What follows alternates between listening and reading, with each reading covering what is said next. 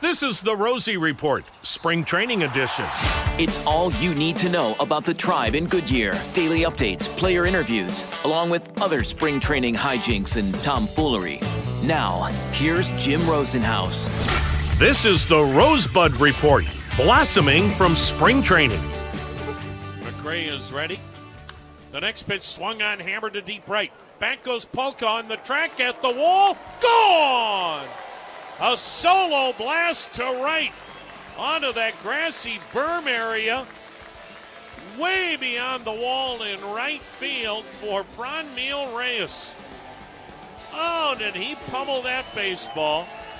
And he, with that prodigious power that the good Lord only gave a certain number of individuals, he has been putting on power display since day one of spring training. And he just hammered one to right field for his second home run of the spring. Does it feel like we just heard that on an edition of our podcast recently? Franmil Reyes hitting a home run, Hammy on the call, and that was part of a day yesterday over in Glendale against the White Sox, where the Indians received some decent pitching yesterday, but also some strong hitting from Franmil Reyes in a game the White Sox eventually won by a final score of 8-3. But again, when you look at spring training final scores, most of the damage that the White Sox did was against pitchers over from minor league camp or in major league camp for the first time and ticketed for the minor leagues. So that's why you don't take a whole lot of stock in final scores and records, things like that. You just look at individual performances, and certainly for Franmil Reyes, what a start to the spring it has been, as he now has 2 home runs, 3 doubles, and 5 hits and 10 at-bats, and he looks good out there. And he's done okay in right field. Now, yesterday, Friday, he was the designated hitter for the Tribe, but he's been playing a lot of the outfield and looking just fine so far, and that's the hope that the Indians have for Reyes, that he will be an adequate outfielder and could be a part of that picture as we get deeper into spring training. On the mound yesterday at the start, it was Logan Allen. 2 scoreless innings. He did walk 3, and after the game, Terry Francona, Tribe manager, talked about the control issues for Allen, but also the promise that this young left-hander has. Well, today, he got through his 2 innings, but he walked 3. 2 of them were lefties. There's still some moving parts there. He knows that, but he's trying. He's buying into it, which is huge. Again, like I said, it's a work in progress, but that's not a fault of his. He's a young kid that we really think has a chance. Is there anything you really need to see from him during this spring training? Well, any progress or any specific? Well, we'd love to see, just like everybody, you want to see everybody make progress, but whether a guy had a good camp or not a good camp, that's not going to define who they are. Their season does that. Also coming out of yesterday's game, Nolan Jones, the young third baseman, top prospect for the Indians, spent last year at Single-A and Double-A at the end, played in the Futures game, a lot to like there, and he's in his first major league camp, and he has been really strong at the plate.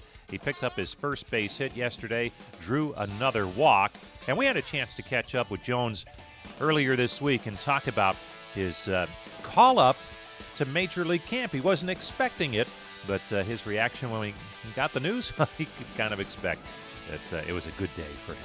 Yeah, it's kind of surprised me, but it was actually a goal of mine this year going into the offseason. I'm a very family-oriented guy, and I was away from home for a long time. I had to do all my rehab out here in Arizona. So it was a goal of mine coming into the offseason that I wanted to try and be in big league camp. So I was working every single day with big league camp in mind. And then when Tito called me in and told me they were going to bring me up, it was just pure joy.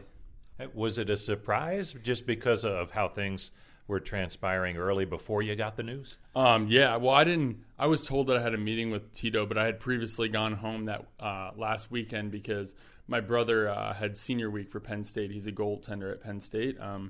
So he had senior week there, so I actually took a trip there for a day. So when Tito called me in, I wasn't sure what to expect, but I definitely got surprised with some good news. When you look at last fall, you were having a real nice Arizona Fall League.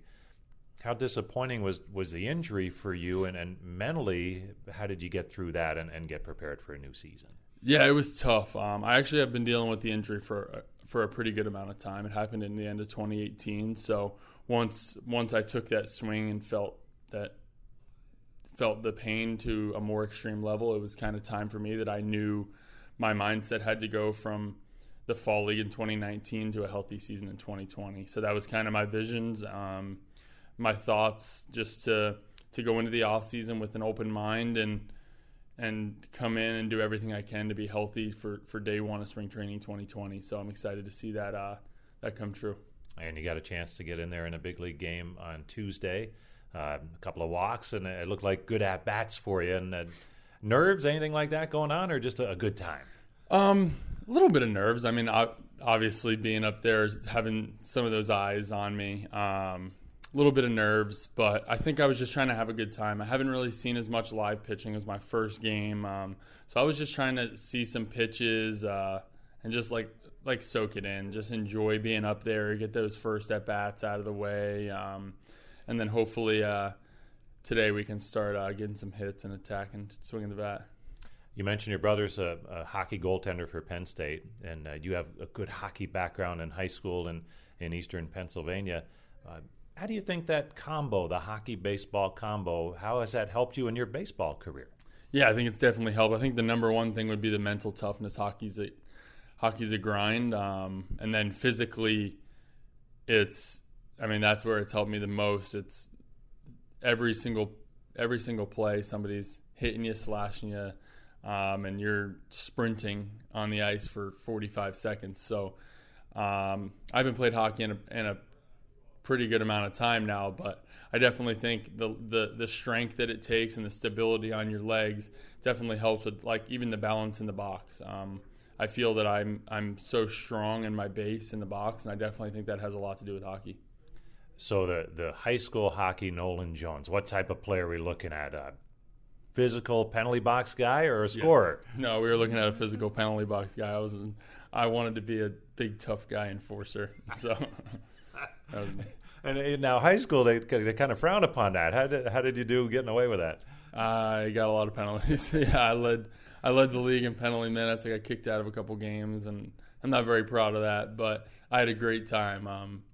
We had a really good team. Won the state championship my junior year, so it was a lot of fun. Getting back to baseball, you're here in Major League Camp, and I know it's very early, just a couple of days, but who do you kind of look after in there as a good example of your day-to-day routine, things like that? Anybody yet? I'm just kind of watching, just kind of observing what they do, how they go about their business. Someone that I've been able to watch previously was Zimmer. Bradley Zimmer was in Akron with us rehabbing last year, so I was able to watch how he kind of prepares for the day and handles himself, and I'm kind of have continued to watch him. He's a really good example. He's been so awesome. He's been so nice to me and all the other guys. He's a really, really outgoing, good guy. So I've been definitely watching him, and if I can take more things from him and see how he prepares every day, then maybe it can help me for the season.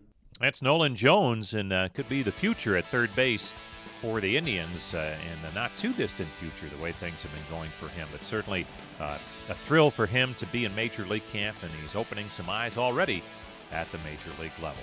That'll do it for Episode 8 of the Rosie Report Spring Training Edition. Always great to have you along. Thanks for making the time to listen to our podcast. We'll catch you again real soon. This has been the Rosie Report.